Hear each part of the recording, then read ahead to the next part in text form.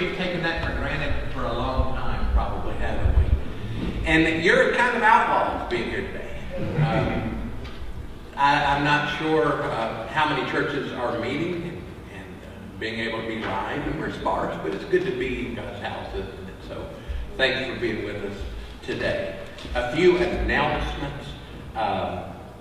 Just wanted you to know that there is one Sunday school class that's meeting, and the others will wait a little while about Sunday school, but you're welcome to Sunday school at 9:30. Wednesday nights, we do meet in here at 6:30, and we spread out, and it looks a lot like this, and we would love for you to be with us on Wednesday nights as well. Happy Mother's Day to mothers here, and I want to give you some prayer requests for some friends to pray for. Pray for Anna Irvin. Ron was pastor here for many years. His wife Anna's been in the hospital. She's still there, we know, for, goodness, 5 weeks or so. Dialysis almost daily. So a shot at coming home this week. Good. So pray for Anna and Ron. He's not been able to go and visit her. Lisa Odell, who sits right up this way, one of my neighbors, back in the hospital. She does have cancer. She'll have surgery down the road. On the 20th it's scheduled unless they can move it up. So please pray for Lisa. Gene Paul's still hanging in there and getting strong in hospice. It's just going to take longer than they thought, but he's in good spirits, and thank you for your prayers for Gene. Friend of Harry, Mike Burrows, needs your prayers. His mother passed away this week. Her name is Mabry Vickery, and they'll have a funeral Tuesday. Cole Bardelli is a young man, 16, who's recovering from a motorcycle wreck, broke a lot of bones. And this is a friend of Kathy Yoakham's, and so please pray for the Bardellis. And also a friend of Kathy's, Kelly Carroll, is recovering from surgery. Helen has a granddaughter who's a nurse and has been at St. Joseph's for a while. Emory, okay. For a while, and has started a new adventure in her life. She's joined the United States Navy, and bless her for doing that. So please pray for Stephanie Bice as she is there. Let's pray together. Father, bless Stephanie, and thank you for those like her that serve country. We pray for her protection as a nurse, and while we're doing that for her, we pray for all the healthcare workers that have done such a great job through this. Father, thank you that we can be in church, and I just thank you for each one here. We pray for Kelly Carroll and Cole Bardelli, for the Vickery family, for Gene Pauls, for Lisa Odell, for Anna, and for Ron. And Father, we thank you for being so very good to us. Thank you that we can be here today, that we're comfortable enough to walk in here. So Father, while you have us, be very close. In Jesus' name, amen.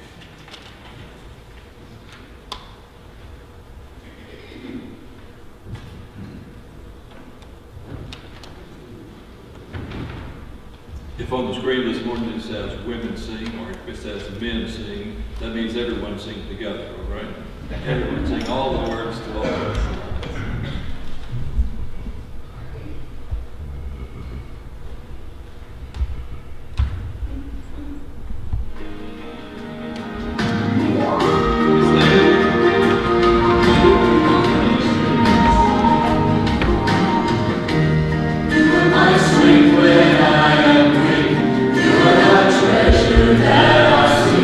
You're my all in all.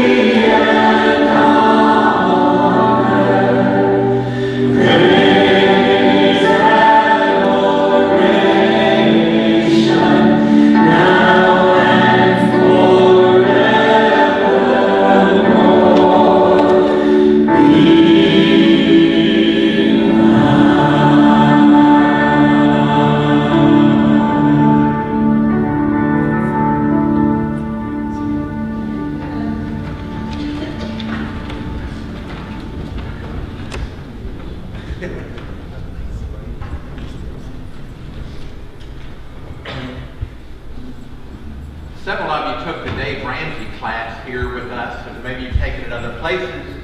Our son Taylor works for Dave in Nashville, and this coming Thursday, if you look at DaveRamsey.com, Taylor and Stephanie and their two little ones, Jackson and Annabelle, are going to be on the Dave Ramsey Show doing their debt-free screen. They're out of debt totally.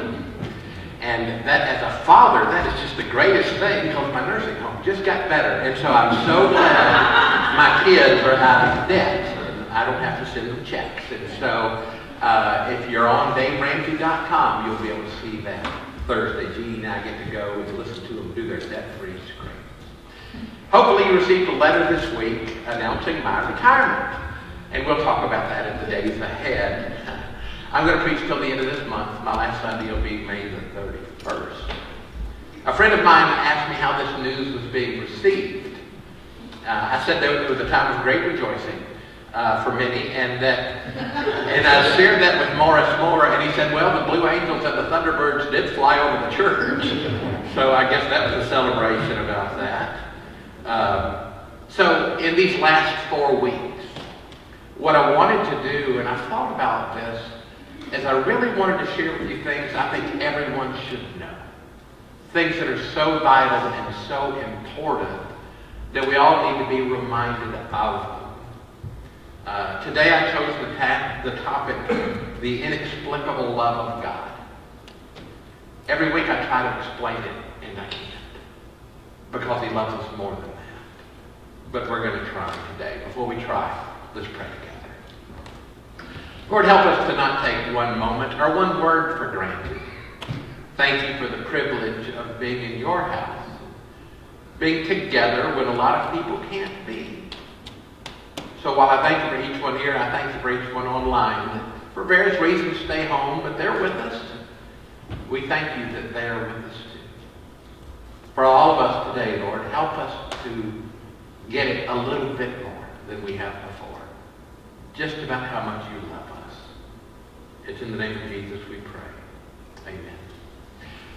Again, I should begin with Happy Mother's Day. Usually we hand out flowers and candy, and because of social distancing and recommendations in crazy towns, we're going to skip that this time of year. But we will, for a moment, talk about a mother's love. Is there anything, any one phrase that your mother gave you that you wanted to share? I'm trying not to get too close.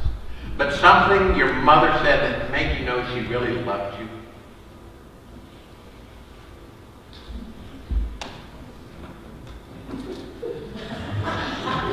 Wow, Charlie. Yeah, my mom used to always say, I brought you into this world, I can take you out. Not exactly the direction I was going, but thank you for sharing. I brought you into this world, I could take you out. We've all heard that one, by the way. But so your mother loved you enough to care what you did? Absolutely. Messina bailed us out of the trouble. Thank you, Messina. She always knew she was there. She was always there for me. Others? Because I said so. Because I said so. And love will tell you the truth. So these are all things about love. Do we have any idea what they do? What they've done? I have been fortunate in the mother department. I've personally in my life had a lot of great examples, but immediately I've had 6. My mother, who died when I was 10. And then my stepmother, who was from heaven and Mississippi. My mother-in-law was wonderful. My wife has been a great mother, continues to be. My daughter is a great mother, who's going to be a mother again this coming Thanksgiving. And my daughter-in-law is a great mother. And they're so special, and you think about all the hats they wear. Mothers are nurses and cooks and taxi drivers and janitorial staff and counselors and priests and partners and bankers and beauticians and engineers and referees and teachers. And the list is really endless of the things that they do. I was loved by my mother and my stepmother and my mother-in-law. And I've witnessed great love of my wife and daughter-in-law. So today, focusing on the inexplicable love of God, I thought it is important to say, as much as mothers love their children, and oh, they do, God loves us even more. Now, that gives us a little clue. As much as we love our kids, as much as we have been loved, God loves us more. God's love is the greatest love that we will ever experience. Jeannie and I have an anniversary coming up this week. 37 years. That's on Thursday. And while that's for you. And as much as we love one another and as it has grown every year, God loves us more. Sadly, there are examples in history of mothers and fathers having strained relations with children. Sometimes it's so bad it's beyond repair. Most often it's based on behavior. Because we live in a merit-based society. Our kids are graded in their merit for schoolwork, and then they're rewarded for achievement and various extracurricular activities. Adults are reviewed at work and receive promotions and raises based upon performance, but there's one relationship that is completely devoid of any merit. One relationship that is truly unconditional. And our relationship with God. Ultimately, is my relationship with my wife, are there conditions there? Could I do something that would make her not be real crazy about me? Sure I could.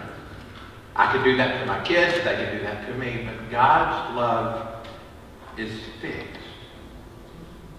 Let me show you a staggering thought. Romans chapter 5, verse 8. About us. But God proves His love for us, and that while we were still sinners, when we were bad, worse than we are, Christ died for us. Isn't that amazing? God loved us before we knew Him. God loved us before we were born. God loved us before our parents were born. God loved us as time began. He loved us before we even deserved it, if we ever do. I tried to think of the perfect biblical story to point at God's great love, And there's so many good examples. And later on, you might want to share with me which one might be your favorite and which one you would have gone to. But this example is one of many that speaks to me. I chose to look at a story from Luke chapter 5, beginning at verse 27. After this, he, Jesus, went out and saw a tax collector named Levi sitting at the tax booth. And he said to him, "Follow me." And he got up and he left everything and he followed Jesus. Now here Jesus picks the tax collector to become a disciple. We don't know him as Levi. We know him as his new name, Matthew. This is who we're talking about, Matthew, as in the writer Matthew. Now, in the time of Jesus, rabbis would pick their disciples. They would say, "Follow me," and the disciple would be so thrilled to be picked that they would follow the rabbi. Being chosen was a great honor.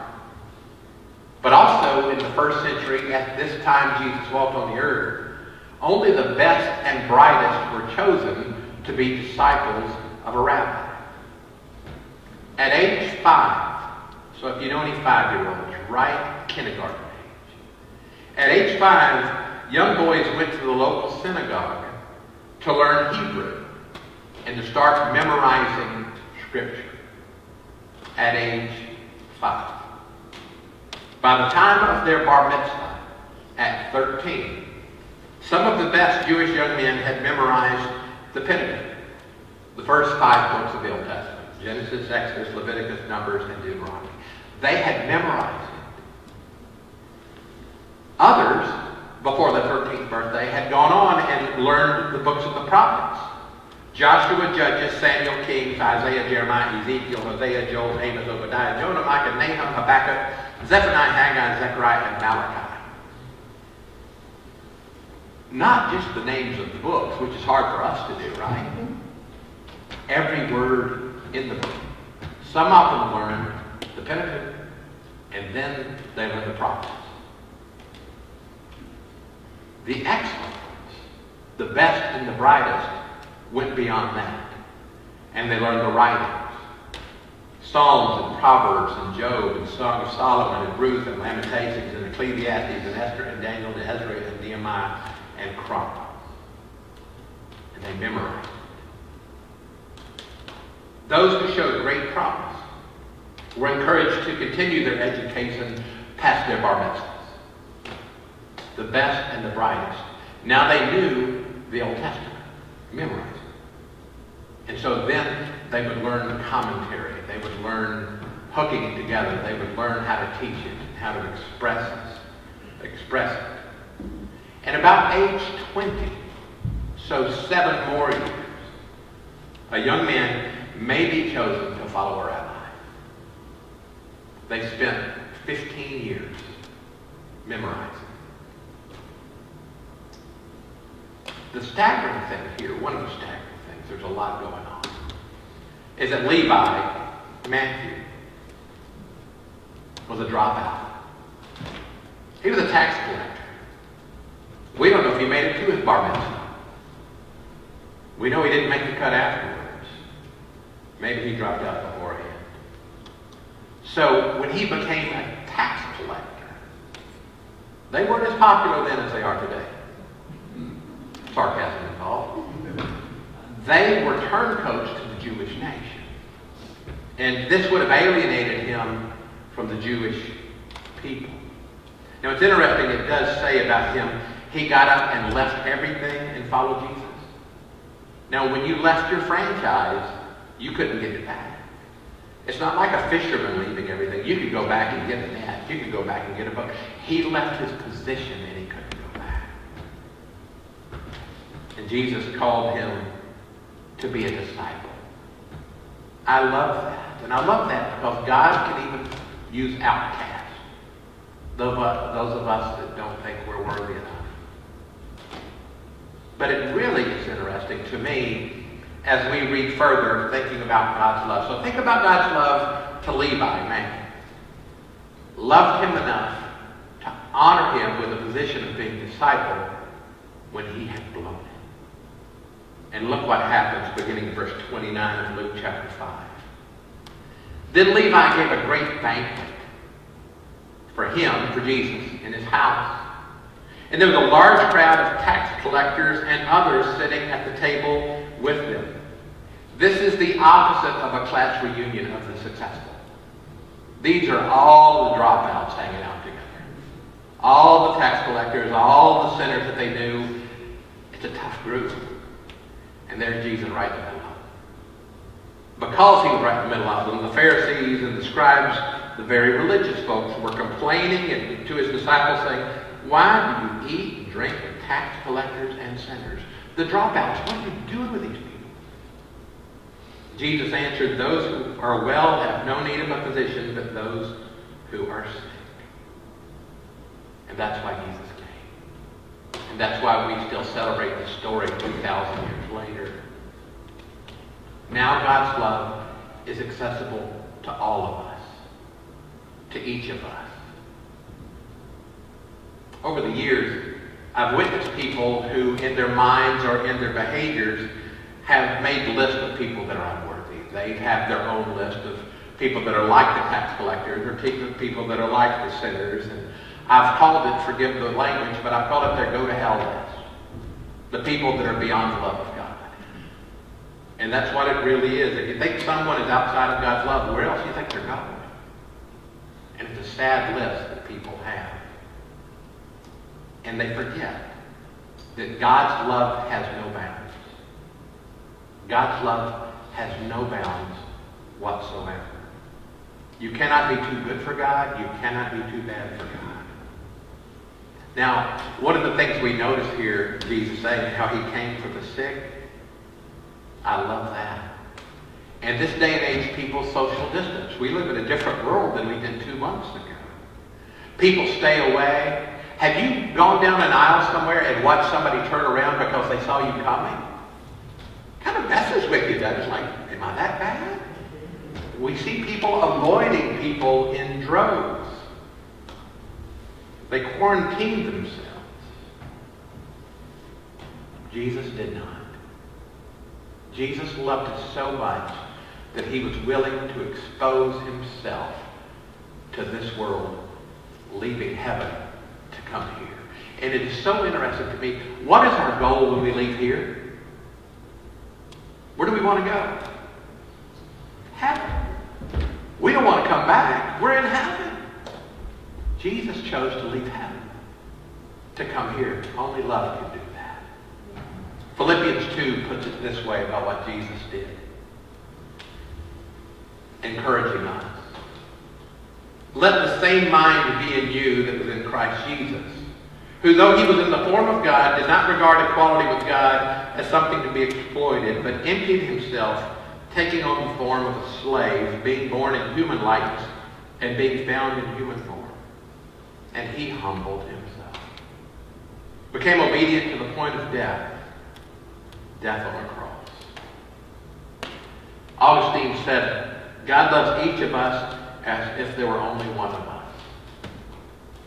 He loves each of us as if there were only one of us. If you look around this room and you were the only one, Jesus would have done it.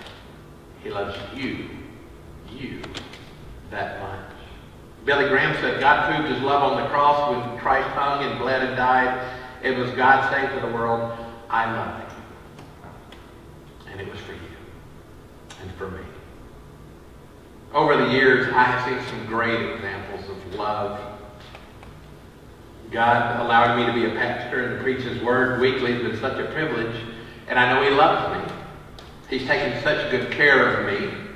And I know that that will continue. I found this quote about God's love from Henry Black to be about my future. It says, if you know that God's love you, you should never question a directive from him.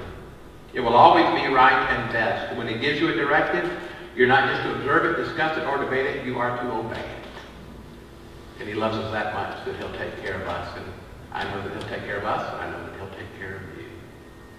In the days ahead, I'm going to continue to let the world know about God's love. I'm going to do it through writing and blogging. But it's hard to explain the inexplicable love of God, but I'm going to keep trying. The one verse that's perhaps widest known and most memorized, and maybe first memorized, you would probably agree is John 3:16.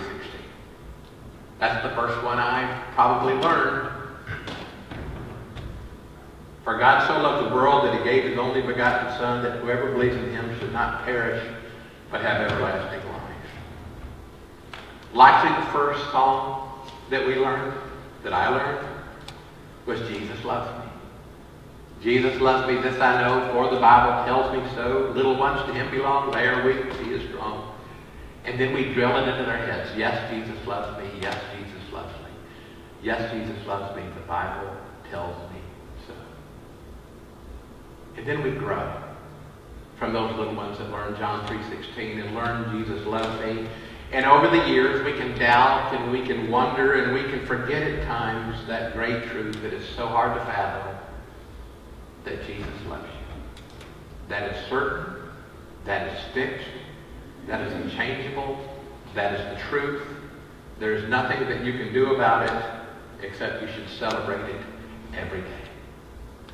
Karl Barth was one of the greatest theologians of the 20th century and one of the most prolific writers of theology in the 20th century. Seminary students today still study Karl Barth. When asked in 1962 on one of his visits to America, how he would summarize the essence of the millions of words he had published. Millions of words he had published. How would you define its essence? Karl Barth said, Jesus loves me, this I know, for the Bible tells me so. That's the greatest truth you will ever know. The devil will try to spend his time making you doubt it, making you forget it, distracting you from it. But the one thing you need to know is that Jesus loves you so much that he gave his life for you. Let's pray together. Lord Jesus, sometimes we can be thick-headed, and sometimes we can be forgetful, and sometimes we can be distracted, and sometimes we can just choose to run the wrong way. And Father, you always welcome us back. You always choose us. As you chose Levi that day in a tax booth, you've chosen us in days past because here we are. Here we still are. And Father, we've heard these words so many times and sung the songs and heard the stories, but I'm not sure if I know anybody that is totally convinced as they should be. Work with us to convince us, to remind us, to give us peace no matter what, to give us strength no matter what, to give us encouragement to share the good news no matter what, that you love us. We thank you for the examples of love that we have witnessed in mothers and aunts and grandmothers and neighbors and families and substitute mothers. But Father, we celebrate today the fact that you love us more. We ask that you would bless us as we leave this place and again keep us safe and strong and at peace and with the knowledge that you love us. This we know because the Bible tells us. In Jesus' name we pray. Amen. God bless you. Be safe. Happy day.